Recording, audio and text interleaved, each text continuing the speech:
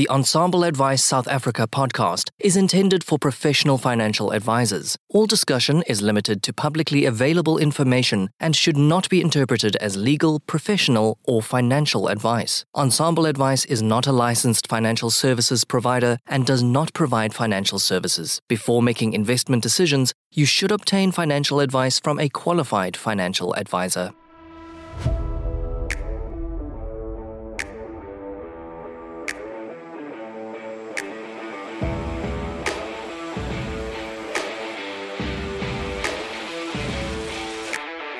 Hi, I'm Louis van der Merwe, Certified Financial Planner.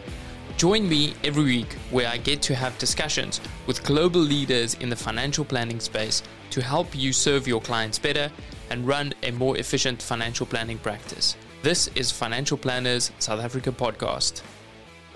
Portfolio Metrics is thrilled to bring you this podcast in support of our common passion for people and the evolution of wealth management. Our global business links precision investment management to expert financial advice through partnerships and technology. Portfolio Metrics is an authorized financial services provider. ComSpace is a revenue management solution developed specifically for independent financial advisors. It is a web-based application that tracks, allocates, and manages advisor revenue. The system seamlessly reads commission statements from financial institutions and can address any permutation of commission splits. ComSpace provides mind-blowing, out-the-box revenue business intelligence and analytics, along with super flexible reporting to effectively manage and grow your business. Welcome to another episode of Ensemble Advice South Africa. Today I have with me in the studio yet again, Francois du Toit.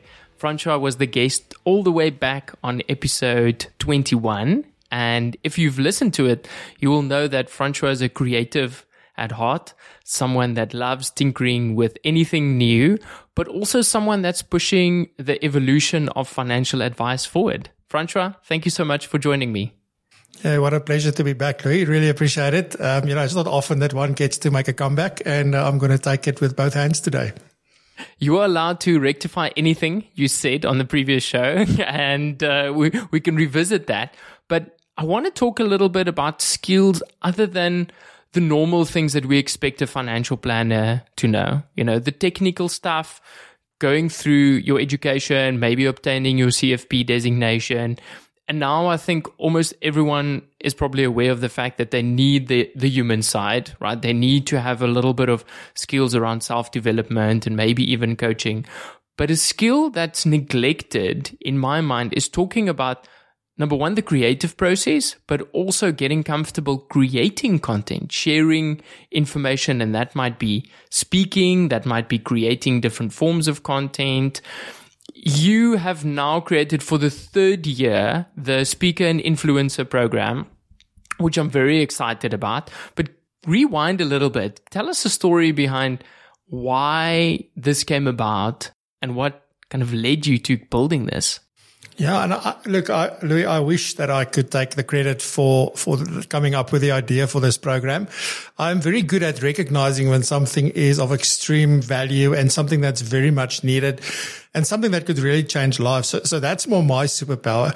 But the brainchild or the person behind this brainchild is actually Adam Owen from Next Gen Planners in the UK.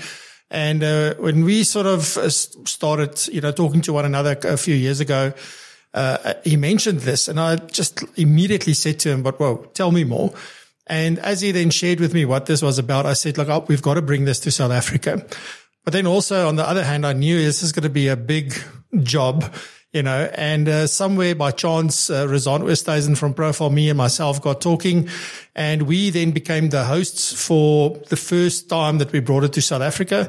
And from there now, we are really the South African face for the Speaker and Influencer program, the International Speaker and Influencer program. But I think, the whole idea was just born from, I know that when I was at school, there's nothing that you could do to get me on a stage and talk to a group of people. For a long time in my career, I didn't want to do that. And just, speaking to somebody that I don't know well even was a challenge. And it was really something that I think for me was a big, I won't say a challenge, but it's definitely something that made me very uncomfortable. Then in about 2010, I think it was around about 2010, I worked for a product provider here in South Africa. I worked for them for quite a long time. And I was branch manager, and they then had these sessions that they wanted to roll out across the country, where the branch managers got all of their sort of the advisors that we looked after together, and then had a uniform message that we wanted to deliver to all of them. So as part of that, I had to go for speaker training.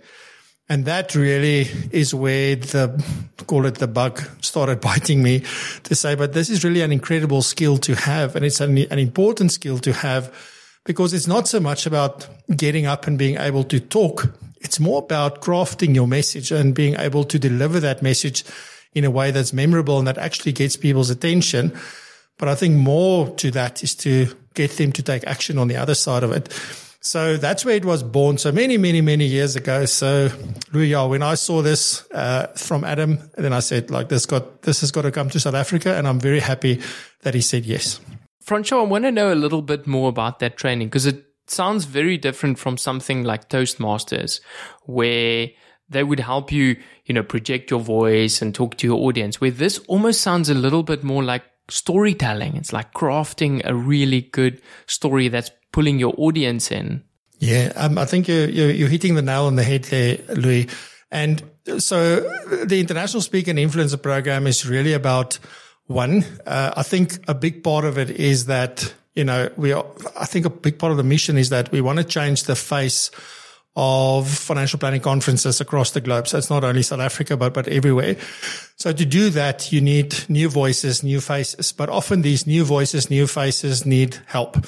So this is very different from a Toastmasters, although I've never been to a Toastmasters session myself. What we focus on heavily in this program is to help people put together their message. And exactly what you said is to use the story, but there's other methods as well. So there's stories, and there's acronyms, and there's all sort of these models and things that you can use to put together a message and then deliver it. So the delivery and the how you talk, and even delivering it virtually, we focus a lot on doing it virtually, because at the end of the day, everybody that participates and that successfully completes the program gets to speak at the Global Financial Planning Conference that we host in May. Now, at that, they get to do a 10-minute slide-free talk, so it's nice, it's energetic, it's fast-paced, it's dynamic, and there's such incredible stories from these, call it, first-time speakers, because by far the majority of them haven't got any speaking experience from before. So this program then enables them, because you can see as we go through the program that the biggest thing is crafting the message, getting everything you want to say into a 10-minute space, coming up with a title, formulating all of that. That's really the big challenge. Nobody is so concerned about how am I going to say this? How they're all focused on the content. And I think that is the powerful thing, because it translates to other things way beyond just speaking from a stage, be it a virtual or in-person stage. How are you positioning the value of this skill? Because if I think back to my early days in my career, I probably didn't expect that I would have to do presentations in front of groups, maybe talk to employer groups around some benefits. And it's something that I think has always excited me, yet I didn't really know that is a skill that was required to become a financial planner. Is the same true here, where you're planting that seed for someone to work on it? Because even now, like if I look at the podcast, 85 episodes in, I've worked on the skill. It's not just something that I could say, oh, I've done one and, now I've kind of mastered it. It's really a kind of evolution. So are you seeing this as the kickoff of building that skill, or is it just getting someone a taste of what it feels like to present? This is the thing that, look, I mean, I guess on the other side of this program, somebody's going to feel like, no, I was right. It wasn't for me. We haven't seen that really yet. So it is possible. But most people, and this is something I realized in December, Louis, I was just paging through LinkedIn, and I just saw all these people that in the last 2 years went through the program. And this one is speaking on the radio. That one is on TV. This one is hosting events. These ones are doing webinars that they've never done before. And in that moment, I realized like what this has done, because many of them I had to have discussions with and say, you're not pulling out. You're not giving up. You're going to see this through. I see the talent. I see the potential. You've got to keep going. So many of them. So everybody goes through that and they get overwhelmed and they get stressed because it's quite an intensive program. But then that's where I don't know, Louis, like if you've ever done something for the first time and as you finish it, you go like, you look back and you go, I'm so glad I saw it through. And that's exactly what happens. And that is the kickoff point, really. Once they've done it for the first time, then they go on like, what else is possible? And then they start doing it more and more. And I've got a very good sense of what you're talking about. The first episode to the 85th episode, it's, you learn every single time. There's something you think like, oh, I could have done that. I should have done that. So it's a forever learning process. But I think, this is merely the spark that many people need to take their message to the world. Because the one thing is, most people have got a message in their heart that they really want to take to the world. But sometimes they just don't have the courage to do it. And other times they think, oh, what are people going to think about me? And this program helps you overcome that in a big way. Almost like it's some kind of commitment device to say, you've signed up for this. It's like signing up for a race, right? We're going to help you train. And when you've finished any kind of running race, especially the big ones, you tend to say, oh, I'm never running again. But 2 days later, you start planning the next race. It seems to me as if this is very similar. Share with me a few of the emotions that have come up for people in the past that have done this. You've mentioned that you've had to kind of motivate. Is this what you expected when someone signed up to say, I actually want to do this? Because they're doing this voluntarily, right? You're not forcing them to do this. Yeah, so maybe if I can start off with what the process is. So this is a fully sponsored program. So you don't pay to go through the program, which in itself is a problem because, when you get something for free, then sometimes, it's not as valuable to people. But we go through a rigorous application process to try and make sure that the people we select, and there's only a select number of seats available every year, that they are the ones that we feel have got a message. They are the ones that are most committed, and they are the ones that will see it through when things do get tough. And I must say, over the last 3 years, by far the majority of people saw it through. Every year there's something that happens. We've had people get very sick and things like that. So there's always like between 2 and 5 people that do fall out. But I mean, if we choose 30 people, 25 of them go on to speak at the conference, which I think is great. To get to your real question around the emotions. So there's always this excitement, first of all, right? So I'm excited and I got in and I'm so glad and thank you everybody and all of that. Then they start seeing the schedule and then they realize like, whoa, this is more than just, this isn't a simple, watch a few videos on YouTube and there you go. Like this is an intense program with international speaking coaches.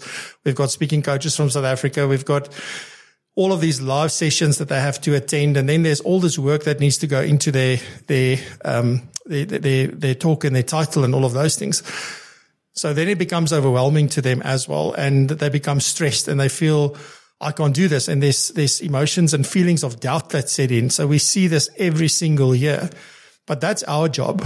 So, every time in the middle of the program, we have a whole get together with everybody. And then we have a chat to them and say, look, this is where you are. It's not the first time we've seen this. It's okay how you feel. We are here as your support and we do a lot of that. So we call them drop-in sessions. So you get to book one-on-one time with us, or you can do, when we have these group sessions as well. But there's a lot of support for them. And that's the only way to get them through, because if we left them to their own devices, I think half of them would probably decide, no, this is not worth the stress. So it is a serious program. It is stressful, but the learning and the growth far outweighs the stress and the overwhelm that one needs to go through. And then at the end, there's this, I don't know what the right word is, but you can see it on their face. When that 10-minute ends, when those 10 minutes end, it's just like, not just relief. It is just, they are so proud of themselves for just seeing it through. And I can tell you that the feedback we get every single year is absolutely amazing. And that's what keeps us going. We already opened the wait list for next year. So, we already know this is happening next year as well. And it's simply because of the impact that we see this has from that point. I read in your documentation that you have applied the a ratio of 50-50, like having 50 men and 50 women present. Tell me why that is the case. So we're all about, if you want to change the face of financial planning conferences, I think a good place to start is, with a gender balance, to say we want equal opportunity for men and women. And then in South Africa, there's other challenges that we have. And if you look at the cohort we have this year, we are so excited that naturally we have such a good split, amongst not just men and women, but people from all races that are taking part as well. So we're really, really proud that this program is helping to drive diversity as well and giving people the opportunity. Look, the one thing that I will never do and something that I stand for, and I'm proud to say that, is that we don't just hand out opportunities. You've got to commit. You have to put up your hand. We'll create the opportunities. We'll make it available to you, but you need to, first of all, put your hand up. And secondly, you need to do the work. So that's the only basis that we decide on. And it's quite an interesting process because we've got this application that people need to write in. So there's a few questions. Then we anonymize those questions, and there's a panel of 4 that we only look at the questions. And then each one of us independently rate whether we think somebody should be considered or not. And then we go through that whole process. And by the end, it's just weird enough. Like when we got to the end, we were 16-14 this year. So 16 women, 14 men. So that's where we ended up, just naturally, without even knowing who it was, what gender they are, because the only thing we can see is the four questions. So it's quite an interesting process. And all we're trying to do is just drive diversity. But I think more than that is creating opportunities for those who want them. That's the most important part. What's been the feedback from some of the other attendees in the previous years? Because I can imagine that they would say, yes, I'm now better at presenting, or I'm comfortable speaking in front of people. But is there any secondary benefits that maybe surprised you, or even some of the people that presented, that they didn't think they were going to get from doing this? So there's one that jumps to mind, Louis. And we actually made a video because this person sent us a voice note when he saw we were busy with the new cohort and all of that. He sent us a voice note to Razan and myself. And he was saying, like, when he did this, and he was one of the guys that I had to talk to last year and say that you're not dropping out. I don't want to hear your story. I don't want to, nothing. I was very harsh with him. And he saw it through. And now what's happened off the back of this is that because he did it's Wilco Jonker, he did a talk around the advisor with the hat. And in this talk, he was undressing, not completely, had other clothes underneath his fancy clothes, but he got undressed. This is suitable for family viewing. Yes. And put a hat on and all of that. And that's how he started. And he did this whole concept around the perception that people have, based on how you look and how you dress. And then off the back of that, what he sent us in the voice note, I wasn't aware of this at all, is the fact that they're busy building a whole brand around the advisor with the hat. There's an actual brand now being created. He works for one of the bigger companies, and they are helping him to craft this because he got to then talk to a lot of other advisors within the business about this and why he does this and the experience of all of that. So that has now evolved totally. And he said that in the voice note, he said, I had my best year in 16 years. So that's something. And there's many more stories like that. People went on to really start, things like book clubs and all sorts of weird things that they did with this because they got comfortable doing things virtually, number one. And then secondly, just being able to craft their message in a way that would attract the right people. So we're actually now encouraging the past guys to send us some testimonials and send us just what has transpired. But Wilco's one is one that really stands out for me at this time. And it was something that I didn't foresee. I didn't go like when he was doing his talk, this is going to be something. It's something that just happened. I think nobody thought that would even be possible. Wow, Francois, I've seen when people can actually exercise that creative muscle, that something new is created and they almost get energy from that. And you're allowing them to do this. But in the same breath, you have done this in your personal life. That's how you are making a living now. Your YouTube channel has many, many viewers, and it's a massive, massive commitment. Are you sharing a bit of your own personal story? Say, hey, this is what I'm doing, and this is how I'm, creating my creative expression or platform? Yes. So I actually was one of the coaches this year. So previously I wasn't. This year I was, and I specifically talked about connecting with your audience virtually. So talking about the virtual connection. And it was a very practical session to say, simple things from the technical stuff to the how do you connect with the camera and make sure, and how do you connect and engage with the audience and all of those things. So it's taking what I've learned, and I'm by no means thinking like I've got it all figured out, because every week when we do the show, I go, should have done this. I forgot that. And some weeks you're just not on your game, and then you press the wrong buttons and all sorts of things are happening. But it is that I think what we've learned is sort of what works long term, and what are the things that matter, and what are the things that people will engage with, and what do they want to listen to, and what makes it easy for them to consume the content, whether it's being live and listening to something, attending a webinar, attending, a talk that somebody is having, whatever that situation may be.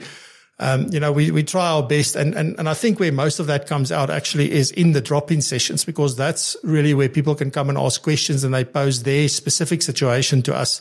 And that's then where we get the opportunity to give input and feedback and sort of use what we've learned, because both Rizan and myself have gone through this program in the first year as well. So we're giving back a lot from that perspective, as well.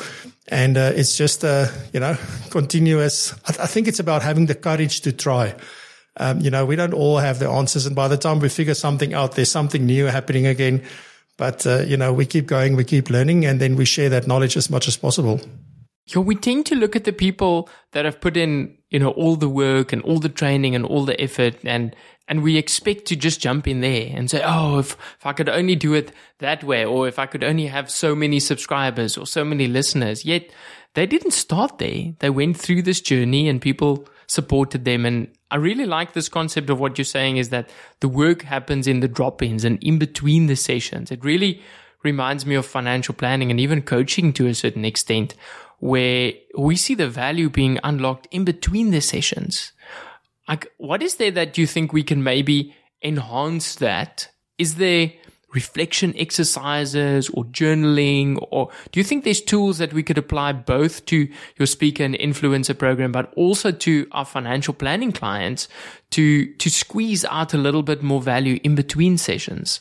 Yeah, so I'm going to give a very, very unpopular answer, because most people dread this and most people don't do this. And in fact, they profess that they never, ever do this, specifically people who are already experienced in speaking. And that is, I think one of the best things I did, and where I learned the most, I learned a lot on speak and influence. I learned a lot from speaking to people like Adam, for example.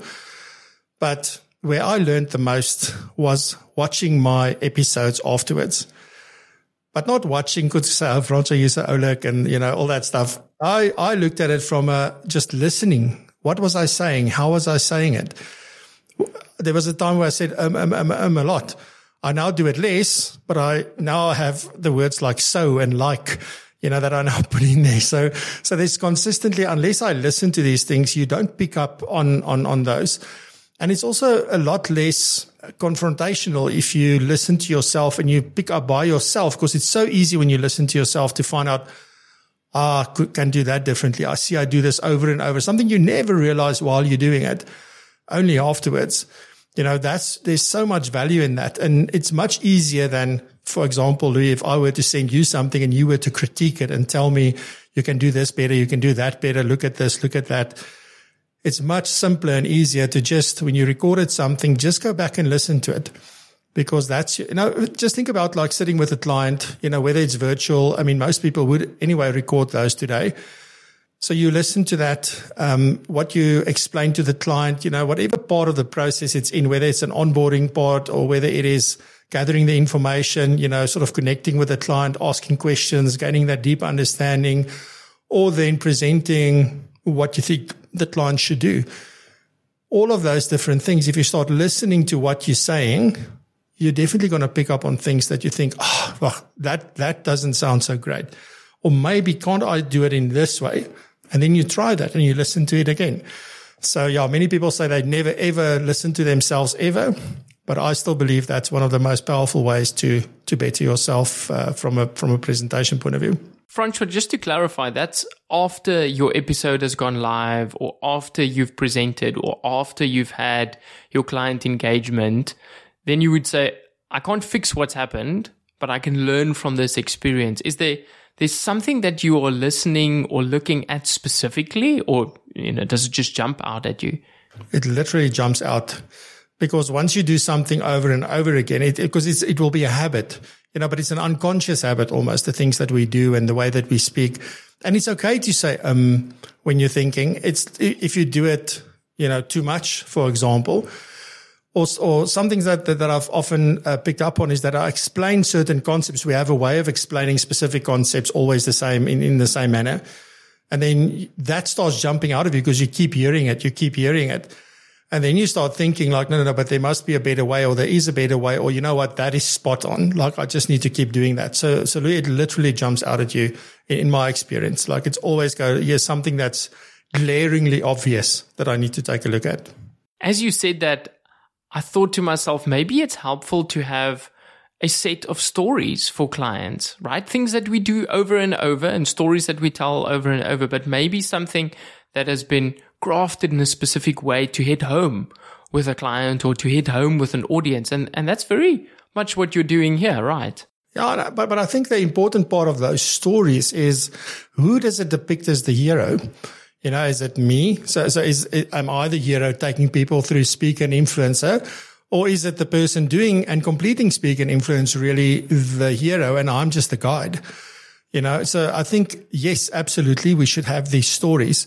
But we need to be very cognizant of who we place in the role of the hero. And that should be always the client, because there are other clients like them who have gone through the journey before them. And we need to say, this is what they did. And this is how we help. So we just support, for example, and you can have a very nice story around that. And in fact, I guess the story doesn't even have to be true, because the most powerful picture you can paint in someone's mind, and this is something that Adam taught me, is the picture in your mind is so much more powerful than any picture I can show you. So if we are able to really describe things well, whether it's a true story or not, that doesn't matter. It's about bringing home the concept and bringing home the message and getting people to take note and then to take action afterwards. But I think there's also a big part to that, Louis. I think the one thing we must be careful of is that we're not the ones talking all the time. There needs to be engagement. And for me, engagement means meeting of the minds. It's a bilateral conversation. The client is physically applying their minds to the situation, asking questions as well. So it's not a conversation or a story driven from just the financial advisor side. It's definitely engagement is a very important part of that recipe. Francois, do you think we can expect an in-person conference from Propulsion at some point in the future, or is this staying uniquely online? So as far as the Global Financial Planning Conference is concerned, it's uniquely online because we've got people participating from all over the world. So getting everybody in the same room is going to be hard. We've spoken before about, how do we do it, and do we live stream everything, the South African portion, and then the UK and the US and Australia and from all over. So, but yeah, that obviously comes with a lot of logistics. So I don't think we're there yet, but there has been discussions around that. But for now, it's 100% a virtual event. Because I'm wondering if it's not almost a little bit easier to start off online than to, jump in front of a massive audience. I know it's different, but do you find people are easier to engage in an online presentation than in person? Yeah, it depends on if you say engage, Lee, are you talking about the audience, or you're talking about the person delivering the talk? The person delivering the talk. Does it take more guts to do this in person than online? I think people have got mixed emotions about it. And I started smiling when you asked this question, because it's great. I don't know what you're going to ask. And there's some people who are so uncomfortable staring into a camera and not seeing anybody. And then on the other hand, if there were 1,000 people or 500 people or whatever it was, last year we had 1,200 people attend the event, they get also, that's also scary and overwhelming. So I guess, if I were to put my opinion on this, I would say virtual is always easier. Because with virtual, you have all sorts of things that you can have in front of you and that you can refer to, if you get lost in your thoughts. Whereas in person, you've got to have it really waxed. So I would say starting off virtual is probably an easier route. And then from there, taking it to in person. But those are two very different experiences. We were joking beforehand that you just have to look at the right camera to remember to speak to your audience. That's very true. Eh? I've become so used to, if I look at specifically now that I've got new cameras, but even before, I would find sometimes where I'll be recording a audio only thing, but I'm talking to the camera as if that camera is on, and then sometimes, but there's no one, this thing isn't even on. So if you do it a lot and you focus so on that little round lens there in the middle of the camera, and whether you have a webcam or whether it's in a built-in laptop camera or you've got a DSLR camera or whatever you have, you can see that little circle in the middle. And as long as you stay focused on that, the one thing that I don't know, Louis, if you experience this, but if you really hone in on that, suddenly the whole world disappears and you forget about all the other screens and all the other things, and you're so focused on that. So for me, it's also a distraction from the distraction, if I may put it that way. So yeah, but it took me a long time. And even now, like, as I said earlier, you go back and watch some of the things.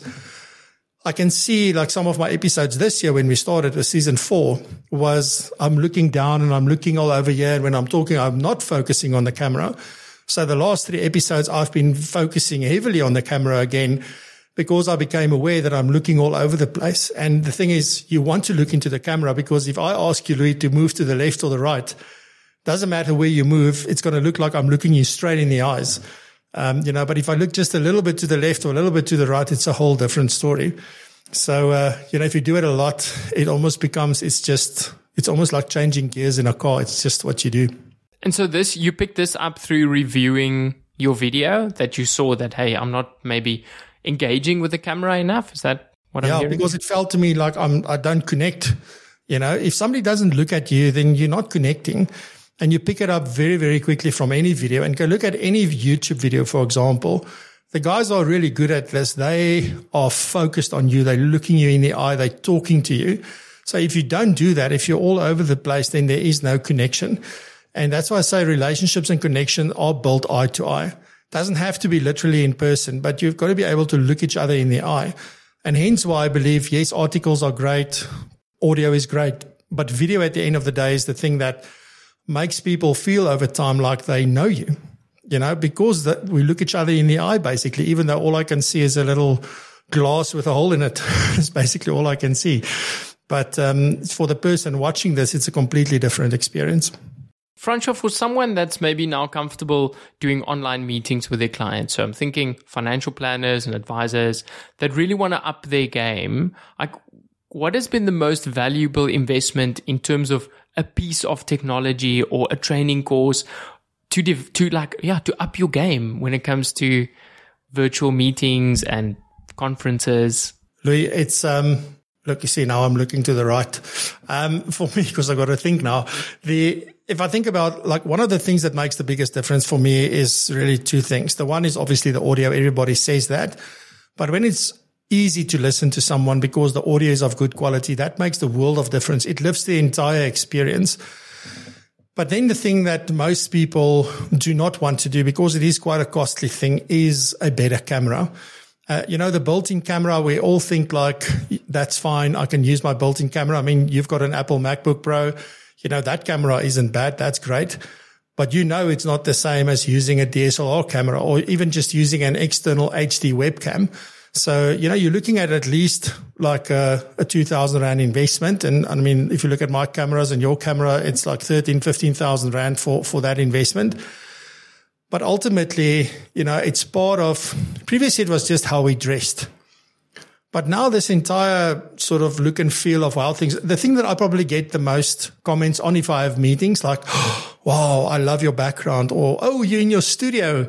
And people are disappointed when I have meetings and I'm not in my studio. So they become used to the quality of what it looks like.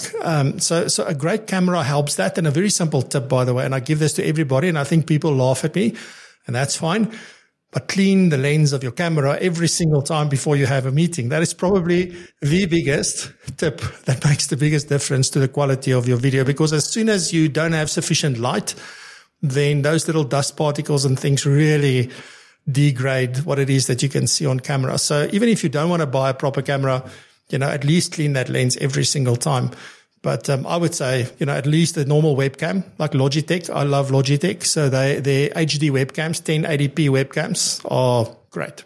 Francois, I want to add to that because I've had a few client meetings where it almost felt like the client felt uncomfortable because they saw the microphone or maybe had headphones on, and it felt to them as if they're in a recording studio, which they maybe didn't expect. And so I've been trying to sometimes tone down things a little bit. So just to accommodate the client, I know your type of engagements might be slightly different, but has there been a time where you felt the technology or the actual gadgets were an interruption or a hindrance in the conversation? Louis, yeah, so it's funny that you mentioned that, because in the last while, I'm now busy looking at getting monitor speakers that I can run through my setup, because everything's got to be connected in the right way so that you don't get feedback without headphones. The biggest reason why I wear headphones is that there's no echo or picking up other sounds, etc. So I've become acutely aware that if I just want to do a talking head video, kind of thing where I just want to talk, but there's no real, like you and I have a conversation, so both of us are wearing headphones maybe or whatever. In that case, I think people expect it. But what I found is that specifically if I want to reuse the content, it just doesn't look, I almost feel like people, it's just a webinar, because as soon as there's headphones, it's like, this is a webinar. Instead of saying, well, no, this is a proper, let's say, informational, educational video like we do, and not having this. So you'll see we recently released some stuff on LinkedIn where I wasn't wearing my headphones, but I can only do that if I'm not talking to someone. So I think you touch on a very valid point to say, what, sometimes all of this is distracting, maybe not intimidating, but definitely distracting to the person on the other end from that point, because they don't necessarily, what is the right word? They don't go out to make things better or to have this kind of setup. I mean, this is really when you're really into content that you'll do this. But the normal client on the street would not necessarily do that. So I think, very important that one takes note of that, and then see. I still believe it's almost like dressing one level higher, but not 10 levels higher than the client. So this is the new dress one level higher, I would say. Yeah, you don't want to be rocking up in your tuxedo and the client's expecting to go to the beach. Yes. Is that still relevant to dress one level higher than a client? Is that something that has resonated with you? Yes, it is. It is an interesting thing, Louis. So, I mean, you can ask a lot of people that have had meetings with me recently. I rock up in my shorts and my propulsion shirt, and that's it. This is the way I dress. This is the way I work. The only time I dress different is if I MC an event or I have to speak on stage. It's the only time where I'll dress different, and I will ask what the dress code is for that event and then dress accordingly. I had an experience last year where somebody said they would not refer other people to me because, and when we dug deeper into that, it was because of the way I dressed. They expected, because it's something that's very important to them. So you have one or two of those people in the audience, and then for them, it's an issue. So one needs to decide, like, I am who I am, I dress how I dress, and then if there's one or two people who doesn't like it, then so be it. Or do you try and make everybody happy, I guess, is the question. But there is a limit, I would say, about how we should dress. I don't think it's as important. I mean, take Wilco's story with the advisor with a hat. There's stories. I listened to a podcast of a guy in the UK that started his own firm, has tattoos and all sorts of things that were taboo at his previous employer. And he's got loads of clients. It's just like you attract the right people, if you just are authentic. And by the way, being authentic is a big part of that session that I did, for everybody, because I think that is really my strong suit is around that. And not just authenticity, but being vulnerable and being open and honest and so forth in these discussions. I think those things weigh much more than the way you dress. This all ties into what you see is what you get, right? Like from this brand, I can expect consistency, I can expect good quality, and I can expect a great message, which is what you're tying in with the speaker and influencer program. Francois, for anyone listening and they might be keen to join in on this? Number one, is there still available spots? And if there is a few, how do they go about applying for this? Yeah, so this year's program is already running. It runs from February until May, but the waitlist is open for next year. So what happens is we opened the waitlist last week, and you can simply, there's a website, financialplanningconference.global, and you can go there, register your interest, and then in September, the application's open. So everybody that joined the waitlist, we'll send all the details of how to apply and the application forms and all of those good things. And then from there, the process runs. By December, we announce who got in. And then the program starts in February every year. So this year is full, but next year, if you're interested, then join the waitlist. And if we want to view these presentations, like where do we go? Yeah, so we're selling tickets to the Global Financial Planning Conference. They're 349 Rand a ticket, and it's all on our website, so propulsion.co.za/GFPC23. So that's for Global Financial Planning Conference. Or if you just land up on propulsion.co.za, you go to events and you'll see the Global Financial Planning Conference there. It explains exactly what it's about. We announced all of the speakers that are going through the program at the moment. And then also you can book your tickets there. And whether it's group bookings or individual bookings, whatever the need is, you can all do it through the website. Francois, I do want to mention to you that it's happened a few times now where I've Googled someone's name, and you know what comes up? An interview that you did with that person maybe 3 or 4 years ago on your YouTube channel. And it's so wonderful to see how Propulsion and the work you're doing is becoming a household brand for financial planners and just moving this profession forward. Yeah, it's a bit of a passion and maybe a curse on the one hand, because I said to somebody yesterday, Louis, that it was yesterday, the day before, I can't remember now, like somewhere, because I have many conversations even on the weekends and stuff with people, and I was just saying that, it doesn't feel like work, so it means that I never stop, because a lot of people say, like, do you ever stop? Maria-Annette Whitehead interviewed me on Friday, and her first question was like, do you ever stop? And it doesn't feel like work. So it's a blessing and a curse from that point, because sometimes I do run out of steam, but I'm very grateful and blessed that I, because when we started doing that, I mean, I've been around now for 2.5 decades. It's been an eternity in my life, but it's only since we started the show in 2020 that people are becoming more and more aware of what it is that we do. And for that, I'm very grateful and I'm very humbled by that. And still, till today, there's a lot of good things that I can share with you that has happened off the back of that. But at no point can I really go and say, you know what, we did this and then this happened and this, we did this and this happened. It's all just how these things magically all work together. And, if there's one thing that we want to do as Propulsion is just, we just want to give people, and specifically financial planning professionals, a place to belong, because we find that they're very alone, and we all know that. Even if you're working in a bigger business, we often find because you're so entrenched in your practice that you feel alone. So that's a big thing. And then also people, they battle sometimes to grow. Other people are very fortunate. It seems like whatever they do, their business just keeps on growing. For others, it's more a case of, it's not so easy. And then, it's this thing, do you survive or do you thrive? And we want to create that platform where people can belong, where they can grow and they can thrive.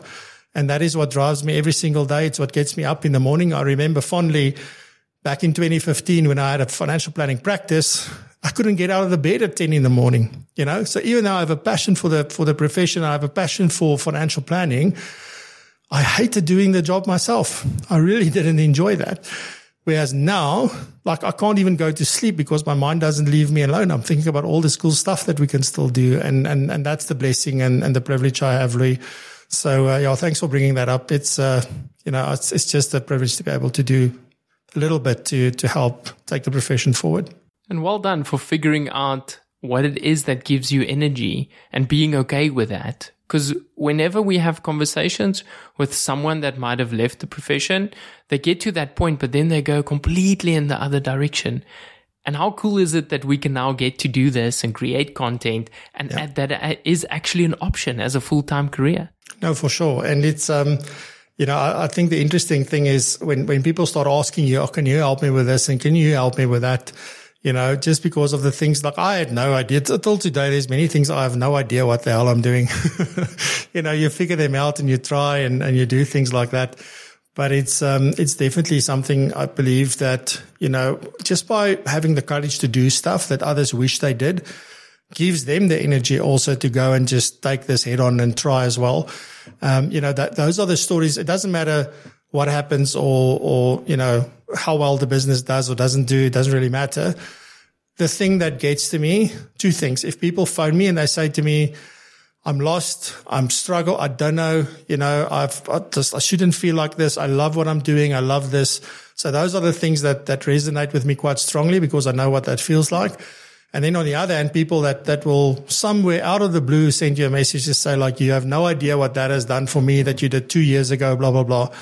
And those are the things I think that keeps me going. It's not so much what the business is doing and what we're busy building, etc. It's the real impact that this has on so many people that we don't even know about. And that's really what it is. You just do what you do and then good things, I believe, will happen. There's one thing I say, Lou, and I'm going to cut it off there, is that you do something for the right reason, you do the right thing for the right reason with the right intention, everything else will follow and fall in place. Absolutely. What a wonderful way to end. Francois, all the best with your program and the content creation and selling of the tickets. I'm sure it will be a massive success and it will change the lives of both the attendees and the people that get to work on this skill. Thank you very much, Louis, and thank you for the opportunity and well done. I know you're around about 85 episodes, as you mentioned earlier. People really don't know what it takes to be this committed. So well done to you. Congratulations. And, it's a real privilege to be able to work in this profession alongside people like yourself. So thank you very much as well. Thank you, Francois.